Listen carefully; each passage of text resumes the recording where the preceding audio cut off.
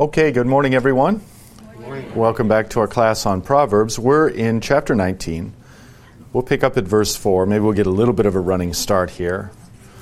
We're on this section in Proverbs 19. It's where it concludes. We've been in it since Proverbs 17:25. A foolish son avoiding fools and foolishness. And so we'll pick up there right after our invocation and prayer. In the name of the Father, and of the Son, and of the Holy Spirit. Amen. Our Father, who art in heaven, hallowed be thy name. Thy kingdom come, thy will be done, on earth as it is in heaven. Give us this day our daily bread, and forgive us our trespasses, as we forgive those who trespass against us. And lead us not into temptation, but deliver us from evil. For thine is the kingdom, and the power, and the glory, forever and ever. Amen. Okay, so just to get a little running start at 19:1, better is a poor person who walks in his integrity than one who is crooked in speech and is a fool. So again, we talked about the great treasure of integrity, and that contrasts with one who has no integrity, who is crooked in his speech and is thus a fool. And one who is crooked in their speech, of course, gives every appearance as being wise, because they're subtle, they're crafty, they're conniving, they get what they want with their words, and people go, ooh. I mean, even when it's really wicked, you still kind of go, wow, that was well done. That took a lot of skill. But of course, despite this facade, it's really objectively foolishness. Why? Well, a theme we're going to see recur once more in this context is simply this. God's watching. God's not tricked. God's not deceived by the equivocation and the sophisticated deceit from the lips, the crookedness of speech. So, despite appearances that one might give of being crooked in speech, they're a fool. I think, unfortunately, as we all know all too well, our leaders in this country, by and large, our media in this country, by and large, are all ones with crooked speech. And just, can anyone even tell the truth anymore? This is an astonishing reality. Of course, we have that admonition to live not by lies. That's our duty in a world that does nothing but lie. And here we can be assured that the crooked in speech are foolish. They won't prevail. They won't get their way. In the end, they lose. And of course, they lose plenty down here as well as it is. So even if it means being poor, who cares? Walk in your integrity. Walk in the integrity of the Lord. So walking in your integrity here is obviously Christian in its sense. To be guided by the light of Christ's word, to live by the light of that word, is then going to be to have the greatest treasure and to cease from being a fool. All right, 2.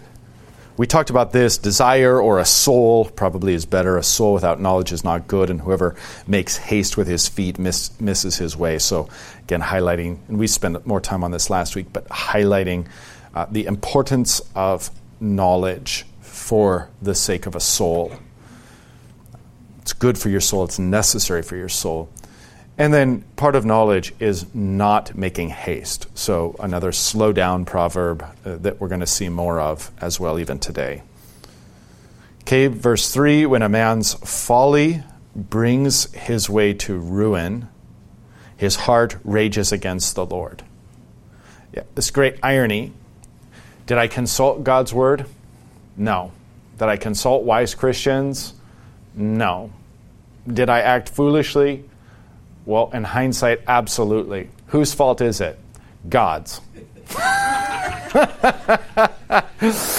And even we as Christians could fall into this, of course. If our sinful nature leads us astray down a wrong path, we never stop to seek His Word. We never stop to seek Christian wisdom, and we go down a fool's path, even maybe unwittingly, but we go down a fool's path and we end up in a fool's destination. How foolish it would be to crown all that previous foolishness by shaking our fist at God. You did this. So a proverb highlighting that reality. When we find ourselves in ruin, we should confess the sins that led us there And rather than rage against the Lord, we should see it as his good and fatherly discipline, as his correction or chastisement, and see what we might learn from that. See what we might deeply repent of and mourn for within ourselves. But then also see, like, what are the impulses? What were the thoughts that led me down that path that turned out so poorly? So it's an opportunity to reflect, and an opportunity even in the midst of ruin to the Lord. So I'm kind of thinking even tangentially here in the background of the son who leaves the father's house, takes his inheritance and goes and squanders it all. It's a man's folly that ultimately brings his way to ruin. And rather than, if his heart continued to rage against the Lord or rage against his father, he would have sat there in the pig muck until he starved to death or died of some disease or something. So to use that as an opportunity to return to the Lord is the way of turning foolishness into wisdom. All right, 4 then, where we left off. Wealth brings many new friends, but a poor man is deserted by his friend, singular. We talked about the importance of friendship, and it was highlighted for us in the previous proverb in this section. A friend is closer than a brother. Here I think we have an enigmatic proverb that invites all kinds of reflection, positive and negative. Negative, you go, this is the fickleness of fallen humanity, that they won't be friends unless there's benefit in it for them. So wealth brings many new friends. Of course, are they true friends? No, they're friends of the wealth. Again, think of the son who leaves his father's house, and in the parable of the prodigal son, he's got tons of friends around him as long as dad's money is still flowing and as long as he's still buying rounds and inviting everyone out on vacation with him. Everything's good and he's got friends. As soon as he spends all his money and becomes a poor man, he's deserted by all. So I think there's kinds of negative reflections we can have. What would be some positive reflections that, again, maybe via the parable of the unrighteous steward, he uses money as a means to an end of making friendships. And so we can recognize that as Christians, we can be generous in service of God's kingdom, be merciful and helpful to others in service of God's kingdom. We can reflect on that, even if that's not maybe narrowly the sense of this proverb. Kind of the wickedness of mammon. I just can't get away from the negative read, especially on account of that last line, a poor man is deserted by his friend. How does the study note take it? Wealth has its earthly advantages. Does it, though? And the money of the rich often gains them many associates. However, since the poor are abandoned by fair weather friends, this proverb warns against relying too heavily on friendships gained by wealth. Yeah, okay. Fair enough. Okay, then on into 5. A false witness will not go unpunished, and he who breathes out lies will not escape.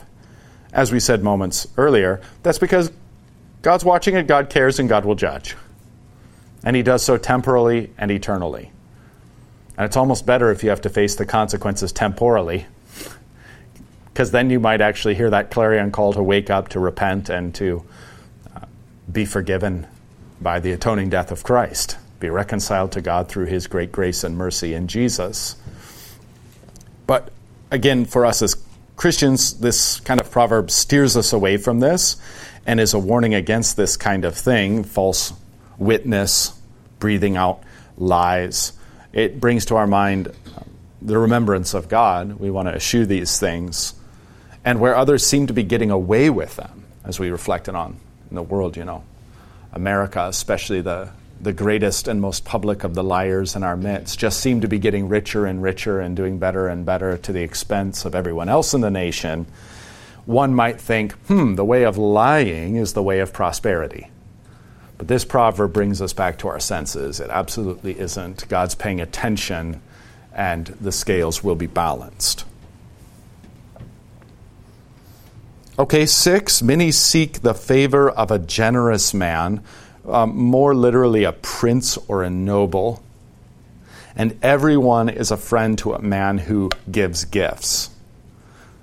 I mean, I look at the meditation on this one very similar to the meditation on verse 4, that proverb there, because there's positive and negative aspect to this. Let me just draw out a tangential aspect of this, and that is that we look to do good, and as we're going to see, whoever is generous to the poor lends to the Lord, that when we reflect on our lives, whatever you have done to the least of these, my brothers, my Christians, okay, my fellow Christians, that we want to do good to the household of the faith. Good to all people insofar as we're able, but especially to those of the household of faith. That's what the Scriptures teach. And so here, again, I think is a tragedy of our age where people are maybe late in life and they go, I don't know what to do with all my money. You should consider that God has blessed you to be a kind of prince or noble, or as the ESV puts it, a generous man. And you can bless people with your access funds that God has given you a stewardship over. You can bless them so that they can follow more closely in the ways of the Lord. That is just something, I know it may be rare, but it's still worth saying that this is a thing and a theme in the Scriptures, and an office in the informal sense of the word, that if God has blessed you with superabundance, look to use that superabundance to nurture His kingdom, and especially to nurture people within that kingdom. Don't be a prince or a noble who just erects a kind of idol to himself. All right, maybe that's enough there. 7, all a poor man's brothers hate him. How much more do his friends go far from him? So you can reflect, superficially, at least relatively superficially, on the idea here that if you don't have anything to give others, then there's not going to be anyone around you. I think what's the study notes say? People who constantly implore for help are not tolerated long. That's a fine reflection, a fair reflection. I'm not sure that's encompassing of the sense of this, but it's a worthwhile take.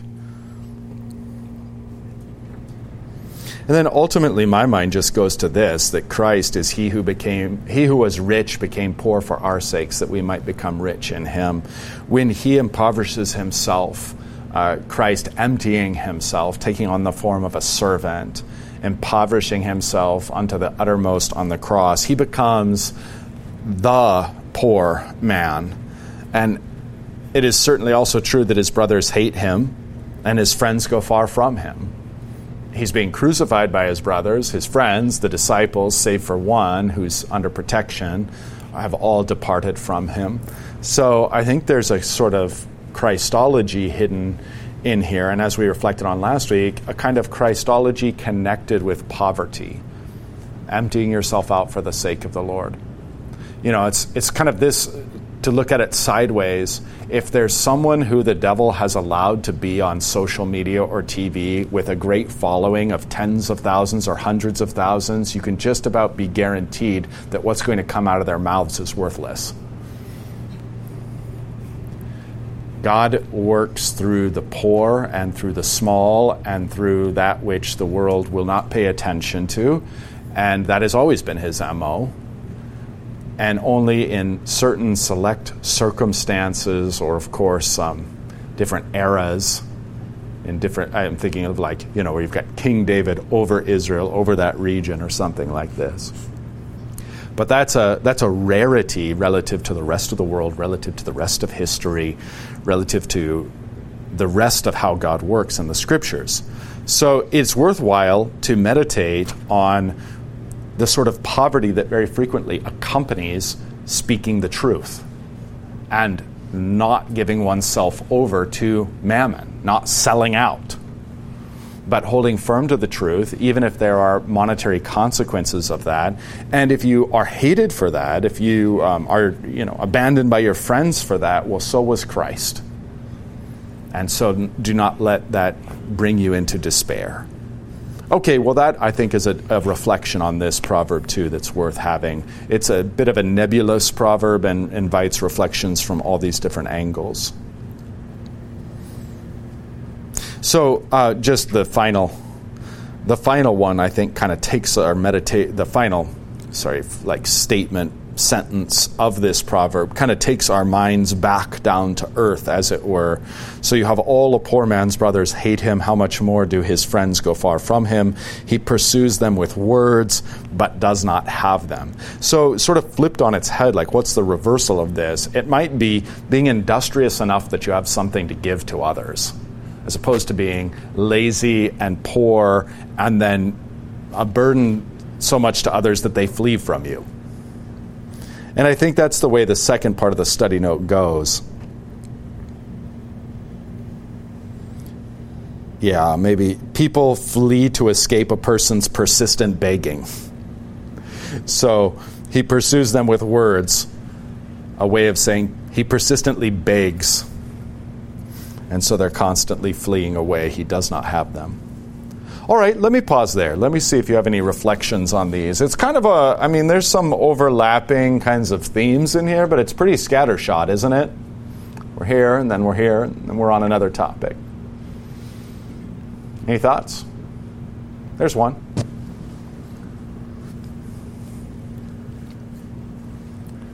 Pastor, could you connect or give your thoughts on blessed are the poor in spirit, for theirs is the kingdom of heaven, with respect to this passage? Do you think there's a linkage or some insight we could get from that? Yeah, definitely. I may have done a more thorough job last week. I can't remember if it was this class or some other class, but the Bible, maybe it was in my sermon. I don't know. So in Matthew's Gospel, Jesus says on the Sermon on the Mount, blessed are the poor in spirit. Jesus has a different version, slightly different version, of the Beatitudes in the Sermon on the Plain recorded in Luke's Gospel. In the Sermon on the Mount, in Matthew's Gospel, he says, blessed are the poor in spirit. In the Sermon on the Plain in Luke's Gospel, he says, blessed are the poor. Just full stop. I actually think blessed are the poor in spirit's a little easier to understand theologically than blessed are the poor. I actually think that's kind of more the 200 proof, non-diluted. Blessed are the poor in spirit gives you a little bit more what he means when he says that. So let me just align this with something you'll notice in the scriptures as you go through them, is you'll notice this motif where the poor are good and the evil are bad. Or the evil are bad. My goodness, can I please have some more coffee? The rich are bad. Yeah. The poor are good, the rich are bad. Did I say it right? I hope so. Now I'm going to be second-guessing myself. And this just becomes a motif throughout the scriptures, and you'll run into it all over. Are there exceptions? Of course there are exceptions. The Bible spells those exceptions out. But it doesn't. The exceptions only prove the rule. Generally speaking, the rich are wicked and the poor are good, or the rich are hardened against God and the poor are opened to God. So we can certainly reflect on that, and we can reflect on it, like what Paul says about the specific congregation in Corinth. The men have been studying that, how it's generally true for all of the church of all times and places. Not many of you are rich, not many of you are powerful, not many of you are are of noble birth. So God chooses the lowly, and it's actually the lowliness of life that is helpful and sort of more cultivated, fertile soil when Christ comes and has mercy on you. The rest of the world just looks down its nose at you for being poor. Whereas the rich are full and puffed up and bloated and don't want anything from the Lord because they have everything they need for mammon. So what I'm here doing is just trying to paint a general picture of how the Bible speaks of poverty and wealth. Wealth is sometimes even viewed as a burden because it's a responsibility. If God, like everything that God has given you more than your basic needs becomes a stewardship and a responsibility and something you're answerable for. When Jesus is dealing with that poor man next to the pool of Siloam, he's laying there. He can't get up and work. Okay, so it's not like he's intentionally lazy or something. He can't get up and work. By his situation in life, he's destitute, he's a beggar, he's poor. He lives off of the mercy of the Lord as that mercy takes form in the mercy of people. Jesus asks him, do you want to be made well? Are you sure? Are you ready to get up and make your own living? Because that's what's going to happen. There are many, many deep things to reflect on here, as well as the kind of poverty in which we're born. A kind of poverty that even if you're born to the wealthiest of all families on earth, everything that you have is given to you. And that even comes down to your own care. People have to feed you and clothe you and shelter you and love you and all of that. And you've got this whole arc of life, too, where, the front half of God, more or less, God is giving, and we're all saying, hopefully, blessed is the name of the Lord. Then the second half of life, that arc, is the Lord's taking away. And the question is, can we also say, blessed is the name of the Lord? That becomes the question of the latter half of life.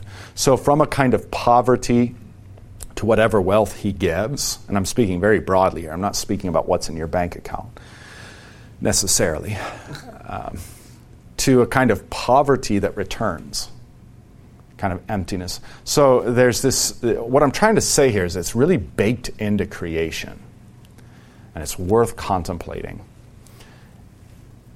And part of, of course, so just to get to the point, Rhodey, when Jesus says, blessed are the poor, period, or blessed are the poor in spirit, period, he's referring to those who realize that apart from God, they are nothing and have nothing.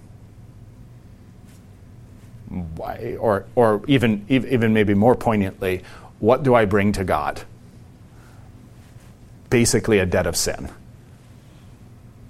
And Christ is so gracious as to take that debt upon himself and have it nailed to the cross in his flesh in order to pay it and put it away forever, in order to take away my debt and reconcile me to the Father.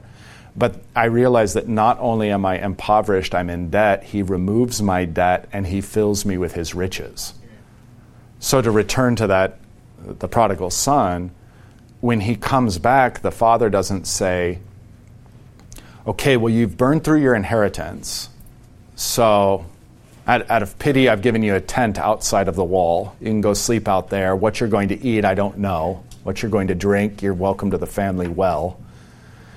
But when he comes back, even though he's poor, he probably reeks of the pig stuff he was walking around in. Whatever clothing he has that he couldn't sell is probably in bad condition and dirty and smells horribly. And the father comes and sees this poor man, his son, and wraps around him a robe, a glorious robe, a robe of righteousness, and prepares the calf that there might be a great feast of reconciliation, and puts the ring on his finger, which is basically like the family credit card. You can buy and sell with that ring just by stamping it into the wax seal. Puts sandals on his feet, which shows that he's not a slave, but a free man. He's not come back and bound to servitude. He's not a slave in the Father's house, but he's a free man and a son once more. So he takes this man who was poor and makes him rich. And that's a beautiful, beautiful picture of the kind of evangelical poverty that has nothing to do with what's in your bank account per se.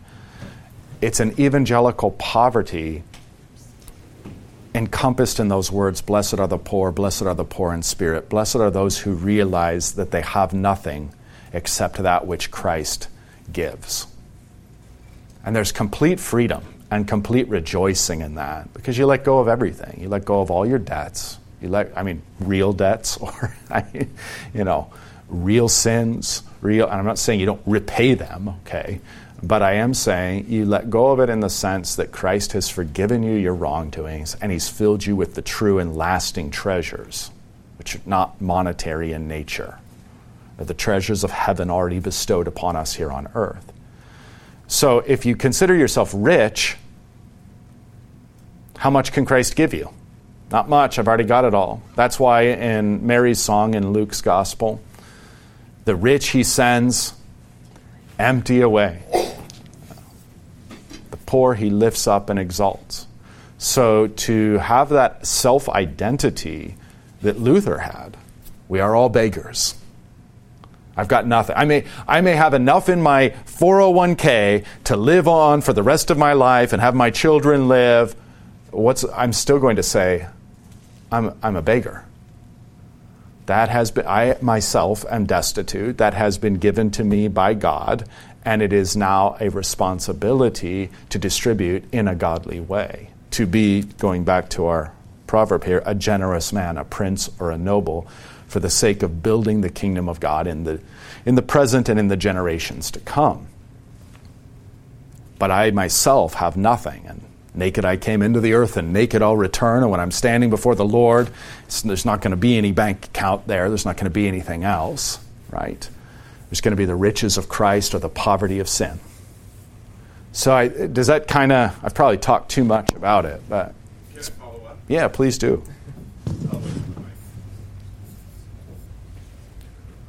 So that explains a lot about blessed are the poor in spirit. But I was wondering also, though, about this whole business of the brothers and friends of the poor man forsaking him, as you have in Proverbs.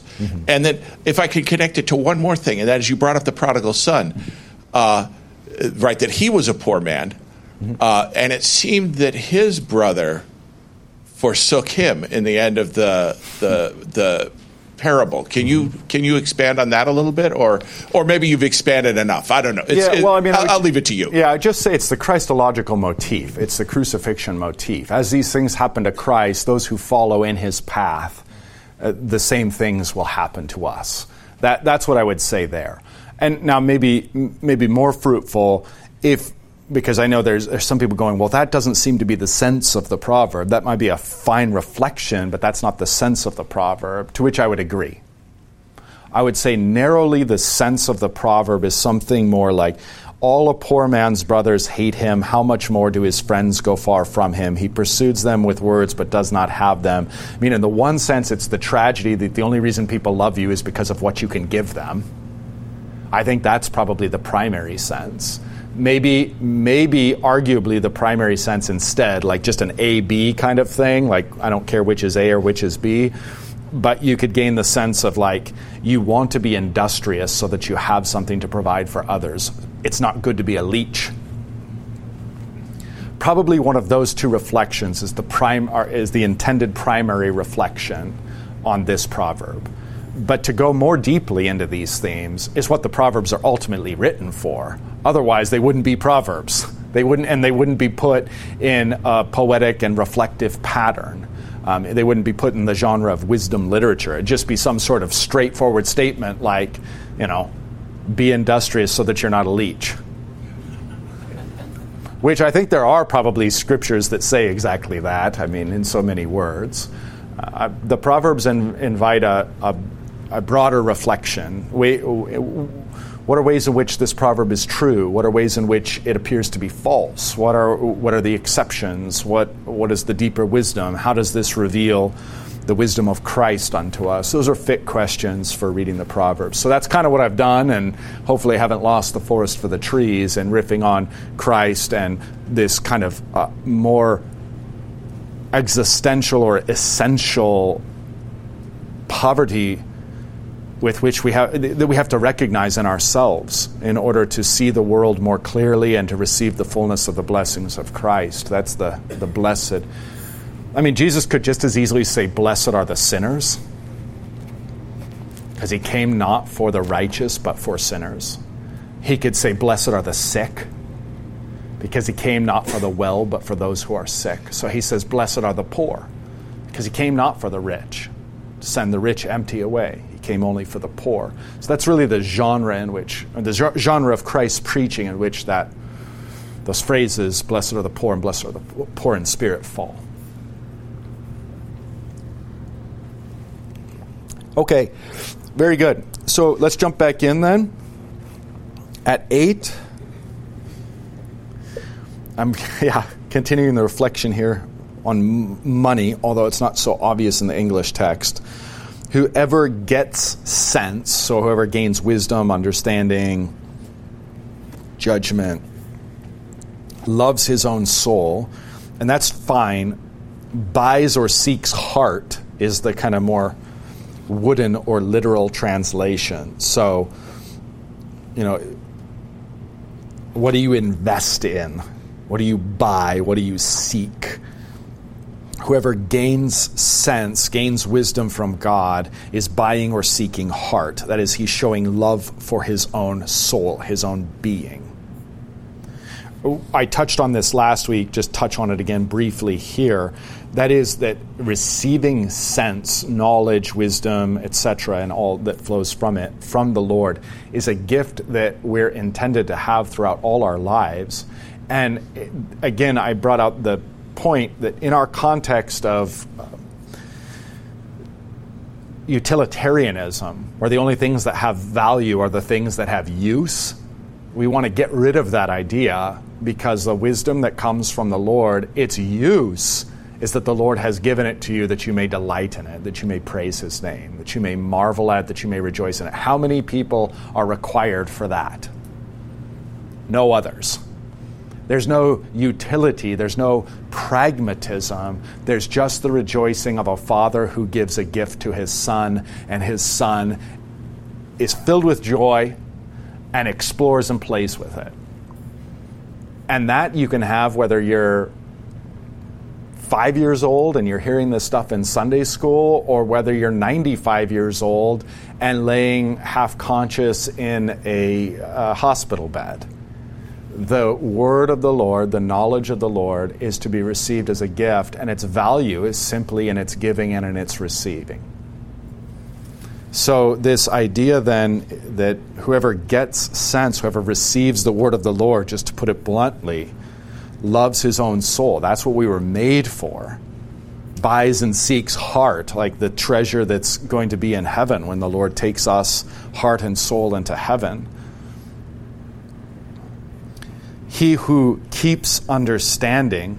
So I like this because, at least in English, it's got this idea of retention, retaining. He who keeps understanding will discover good. So you're going to, if you have God's word and you have this sense, this understanding given to you, you're going to find good and more good through what he gives. It just never ends. It's truly, as infinite as God is beyond us, small little finite creatures, so also the wealth of his wisdom. You're never going to get like, okay, well, I'm probably 95% of what God knows. Okay, I'm probably at I'm going to be modest, 70% of what the Scripture says I know. Not even close. Not even close. So it's just, a great analogy for it is just, it's as boundless as the ocean. You can go out and start swimming with your little scuba diving tank and explore for the rest of your life, and you're going to know a tiny little fragment of it.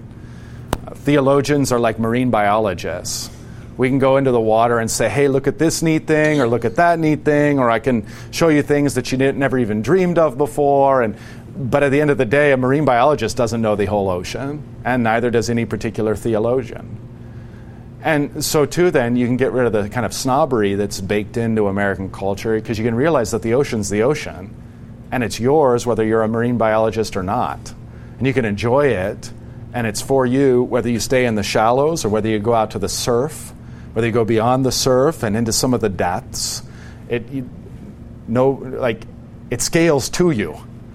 And there's never getting any bigger than the ocean. There's never encompassing the ocean. And so also it's true with God's Word. So just to realize that there's joy upon joy and to cling to things, and that's what I like about the English rendition here, he who keeps understanding, because of course the fallen nature is always wanting to get rid of it, replace it, forget it. The world's wanting to jam all of its catechization in your ears of what it thinks is wise. And yeah, it's got all kinds of sophistication there because the world's all like just puppet stringed by the devil and these super intelligences. So the world presents itself like, here's a stupid worldly view. You're so much more enlightened. Here's an enlightened, intelligent worldview. And you go, oh yeah, well I'm not like those people. I'm like, and you're still so far from the wisdom and kingdom of God, right? So this is seeking godly wisdom, godly understanding, and to keep it because the devil, the world, and your sinful nature, these are all going to work against you and try to strip you of it. And as you have it, you will discover good.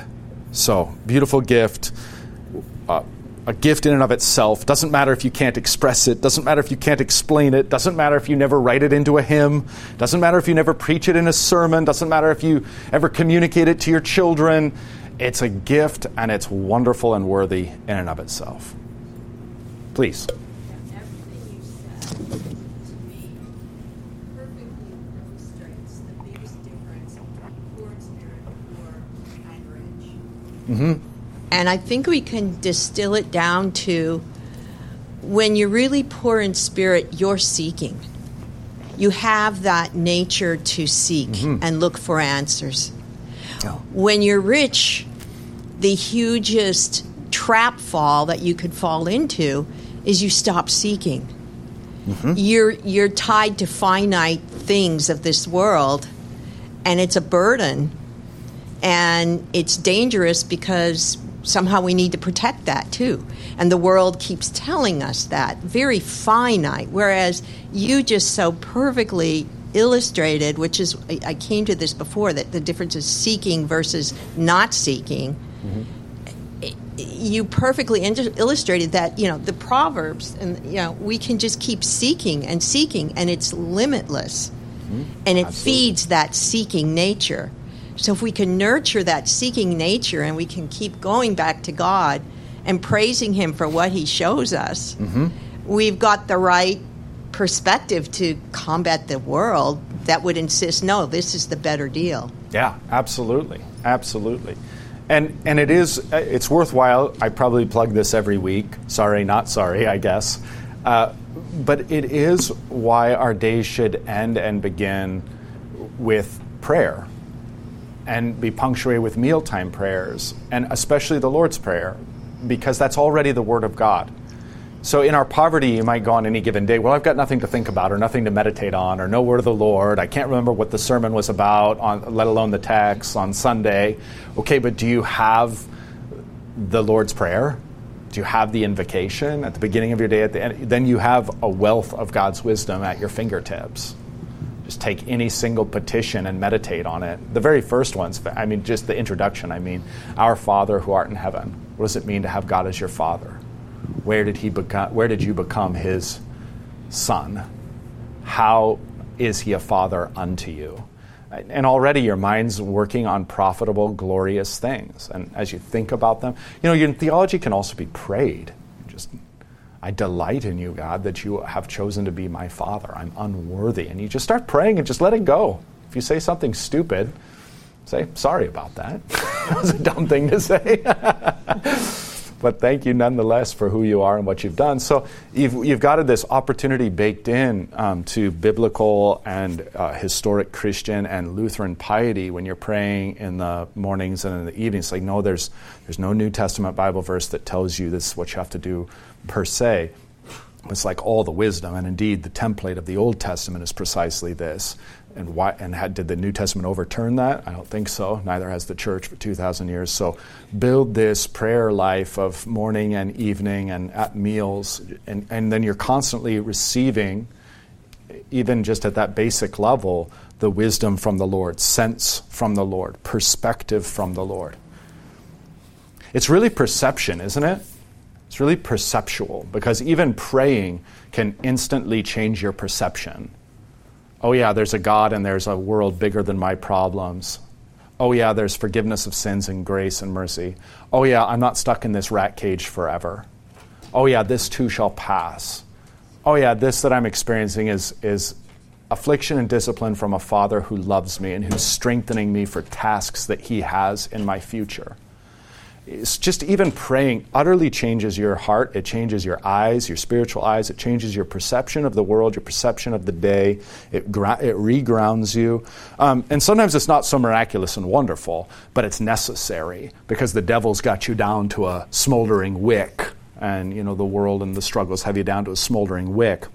And that prayer just brings it right back up to a candle that's burning. Even if it's small, it's burning, and it's not in immediate danger of going out. I mean, that in and of itself is wonderful. It's a profound victory against darkness. Before Christ, the light came, it was nothing but darkness. So every little light shining, every little soul burning with a little bit of faith is an insult to the darkness and a victory and a miracle. So that's a different way of looking at the world, too. Looking at the world is like, hey, everything belongs to Satan and is already captured by him. So instead of looking at it like, oh, well, the devil's got more than 50%, he's winning. That's a demonic way of looking at it. That's a trap to make you despair. Instead, look at it like this, like the devil's got everything, but everywhere there is the light of Christ, he's already losing his grip. And everywhere there is the light of Christ, it's already a portent of that day of light when Christ returns and drives away all the darkness. He can't drive away this little flame. The devil wants you to say, oh, it's just a little flame, it's worthless, it's nothing. Be put out in no time. I win. That's really the despair and the nihilism and the meaninglessness of our age that he tries to impregnate into our lives. So just any amount of faith, any amount of hope, any amount of love is a complete rebellion against that and a stand that the darkness cannot overcome the light and will not overcome the light. And soon enough, Christ is going to come and remove all the darkness. So when we see it like that, it's like now all of a sudden a little thing is a big thing. A cup of cold water in the name of Christ to a little child isn't a little thing, it's a big thing. The widow giving her 2 mites isn't a little thing, it's a big thing. Will you also depart? Lord, to whom shall we go? You have the words of eternal life. It isn't a little thing on one given afternoon, it's a big thing. And that's the joy of life and the joy of living to bring light into the world that the devil does not want you to see. So he wants you to be in despair, and he wants you to be overcome by darkness. Instead, take stock and just create a little light wherever you can. It's a victory, and it's a portent of that ultimate victory that Christ is bringing. Okay, please. Earlier today, before Bible study, I was thinking about High Noon, the Academy Award-winning film. I don't watch enough movies. It's iconic film. Okay. It's about a sheriff. It always kind of bothered me that it was played by Gary Cooper, I think. I thought, oh my goodness, he's such a mild-mannered man. Okay. To this morning, I get it. But it's the story about a man fighting evil. And the theme song is, "Do not forsake me, O my darling, on this our wedding day." And he is completely forsaken by all the authorities, all the people in the town, and even his bride, the wife. I see. Of course, it fits into the great story. Mm-hmm. Right, of course. And it's, the story writ small of Christ. Mm-hmm. And I think this humble man fighting evil. You watch the story. It's great. Sounds like a great illustration of the things I've been chatting about. So thank you for that. Have to look for it on Amazon Prime or whatever. Okay, anything else we want to reflect on here? Then let's seek to get a little further along. At 9, a false witness, this is virtually identical to 5. A false witness will not go unpunished, and he who breathes out lies will perish. I see the only real difference here in the English, breathes out lies will not escape. So again, living our lives in the light of God's presence. speaking the truth and confessing where our lips give way to lies, returning right away to the truth by that confession. This is the way we want to walk and live, so as to be warriors of truth rather than allies of lies. And then verse 10, it is not fitting for a fool to live in luxury, much less for a slave to rule over princes. Which okay, doesn't that have its kind of earthly truth to it? That obviously, I don't know. I don't mean to be mean, but I hope that this is self-evident. It's not fitting for a clown to be surrounded by things that you should otherwise have to work really hard for. Well, you see this. You see this with sometimes celebrities or these other people online who, you'll see them and you'll go, that guy's an absolute clown. How does he live in that mansion? Yeah. And then much less for a slave to rule over princes. Obviously, because there's this you wouldn't have someone of low estate over those who are of high estate and high ability. All right, so hopefully on an earthly level, these things are self-evident. Now, on the spiritual level, I think there's a profound reflection and indictment here of just how wrong and upside down the world is. Because we do live in a world where fools live in luxury and the wise live in poverty. And we live in a world where slaves rule over princes, slaves of Satan rule over princes of Christ. And that is the world in which we live. And it's backwards and it's upside down and it's infuriating. But God is just saying, in effect, oh, I know. It won't be this way forever. Put up with it. It's backwards, it's upside down, and I'm going to make it right in due course of time. So don't let it get you down. And I think there's beauty in that God sees and God knows, and he lets you know that he knows, and he lets you know that it's not right. So he's going to get this squared around, no doubt about it. And I think that maybe is the best possible reflection on this proverb in light of the rest of the scriptures. Okay, we've got a little bit more of the slow down category here in 11. Good sense, this idea of godly wisdom, understanding, perception. Good sense makes one slow to anger.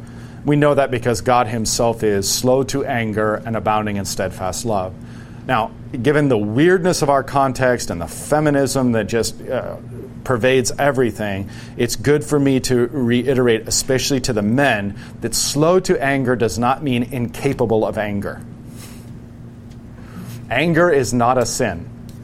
Anger is not wrong. Anger is the just and righteous response when injustice takes place. But we want to be slow to anger. We want to hear the whole matter out. We want to weigh sound and sober judgment. We don't want to be taken away by the passion of anger. But God is not subject to any of those things, and he's quite capable of being angry or filled with wrath. And if we're going to be conformed into his image, we must also be capable of being angry and brought to wrath. That's what it is to be a male. It's what it is to be protective, is to be capable of that overwhelming wrath that actually affects the end of something, that affects the end of evil and brings about justice. If we're incapable of that, we're not Christians, we're eunuchs. So, be slow to anger. Seek to be angry the way God is angry. Like Father, like Son. That's the path through all the nonsense that's around in the Christian church in this day and age where it's like a sin to be angry or something. And the flip side, the corresponding error would be, hey, be angry all the time. Be wrathful all the time. Be judgmental all the time. No one's saying that either. God is slow to anger and abounding in steadfast love, likewise us. Good sense, that is understanding God, understanding the way he thinks, as revealed in the scriptures, is going to give us good sense and make us slow to anger. Likewise, just as God is slow to anger and abounding in steadfast love, that's the kasad, that's the atoning love that manifests in Christ crucified, so also then the latter half of this proverb, and it is his glory to overlook an offense. So to overlook an offense, again, I'm going to make a distinction just because of the weirdness of our times. We want to not see any offenses ever. We want to see everything as, oh, everything's fine. No. Identify the offense. And then you can overlook it. You can overlook an offense. But the demonic perversion of this in our day is that there's no such thing as an offense. Anyone with, as long as it's consenting adults, anything can go. As long as you consent to it, you can do whatever you want. That's not freedom, that's slavery. It's not good, that's wicked. We should recognize times in which we should be angry. We should recognize offenses. But we should recognize that God has these categories within himself, and we want to be patterned after him. So good sense makes one slow to anger, and it is his glory to overlook an offense, just as it is God's glory to overlook our offenses. Please. One thing that was really helpful to me to understand anger is there's two kinds. One is your righteous anger, which Jesus so beautifully demonstrates to us over and over and over again, turning tables exactly. and all kinds of things. But then there's another one that gets misnomered as anger. And that's the one I think we need to be really slow about and really identify what emotion it actually really is. And that's actually fear. Because in our society in particular, sadly more so for men, it is more easy to show anger when they're afraid than anger or than fear, than what's really driving that anger. And the superficial anger, the anger that I believe God's not interested in, is that fearful anger. The one that's reactive, impulsive, quick to react. And I know that when I've slowed down and tried to think where my anger is coming from, righteous, you're always right on. You see a baby being beaten or a dog being, tied up forever, I don't know, whatever makes you angry, righteously, that's good and proper, and the ones we should be speaking out about. But when it's truly fear, we need to find out, well, what are we so afraid of?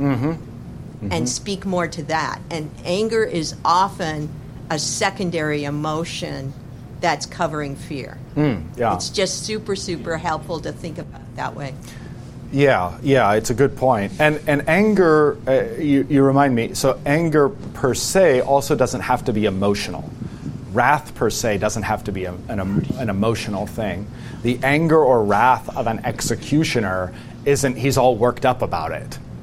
It's just going to happen. This is justice. This is mathematical. It's what it is. No, I don't want to hear anything else. That's a kind of anger or wrath. So I think you bring up a great point that biblically speaking, there are times where wrath should be immediate or anger should be immediate, and times where it should be slow, no doubt about it, as this Proverb's kind of indicating. What determines what? And I would argue that there is the patterning off of God, revealed in two different places. Revealed in the natural law, that is in our own hearts, and revealed in the Scriptures. Those are the two things. I don't need to wait and stop and find, as you said, like a child being abused or something. I don't need to stop and go find a proof text in the Scriptures and pray about it before I intervene, right? So that's what I mean by there's a time in which anger and wrath should work quickly and a time in which it should work slowly. And of course, this is drawing our attention to those times in which it should work slowly. Please, sir. I'm curious. You partially answered it in your explanation just now. But if it's glorious to overlook an offense, then what ought to be the catalyst to anger? How minor an offense should you become angry at? It's a great question. It's a great question, and I'm not sure that there's an easy answer to it. The easiest answer I can give is nebulous, and that's patterned after Christ and patterned after God. So when you see there's degrees of sin that are inherently known in our hearts. It's different for someone to say something versus someone to do something. And there's degrees of sin that are roughly patterned. These categories can be roughly patterned off of the first or off of the commandments, from the 1st through the 10th. Those are guideposts to keep in mind. Okay? Guideposts to keep in mind, like, why is this person saying this or doing this? Is compassion going to help them overlooking an offense? Is that going to further them on their way to God and to the kingdom of God? Or is rebuke? So those are some of the nebulous general thoughts that we should have in our hearts and minds, but I don't think there's any clear answer as to when and where that is. And I would even say that sometimes wisdom acts counterintuitively. In this country, what is the worst thing that you can possibly say? What is the worst vocable you can possibly say? Does that have anything to do with God? No. You can blaspheme the name of God. You can say whatever you want about God, and there is no social repercussion. There is no problem with it whatsoever. Any mockery that anyone wants to do of Christ is completely socially permitted and may well be published, or may well become a skit on Saturday Night Live. Is that show still in existence? Pity. Then we've got a word or other words that you cannot say. Blasphemy that no tongue should speak. There's the real God. There's the real blasphemy laws. There's the real religion over and against. So, all that to illustrate that when someone says a cuss word, it is our enculturation, a cuss word against God, blasphemes God. It's our enculturation to just be like, maybe that's the opportunity we should say, what? I cannot believe you have said that. That is more offensive than anything else you could possibly say on the face of this planet. Because God, whose name you have just taken in vain, is the greatest name over all creation. And if you wouldn't blaspheme this people group or that people group or the other people group, how dare you blaspheme the one who made them in his image? So there may be a counterintuitive place for expressing a kind of measured wrath or anger in our culture that really subverts expectations and ultimately brings to light the false religion of our culture in which we're all swimming and worshiping without realizing it. All right, that's it for today. The Lord be with you.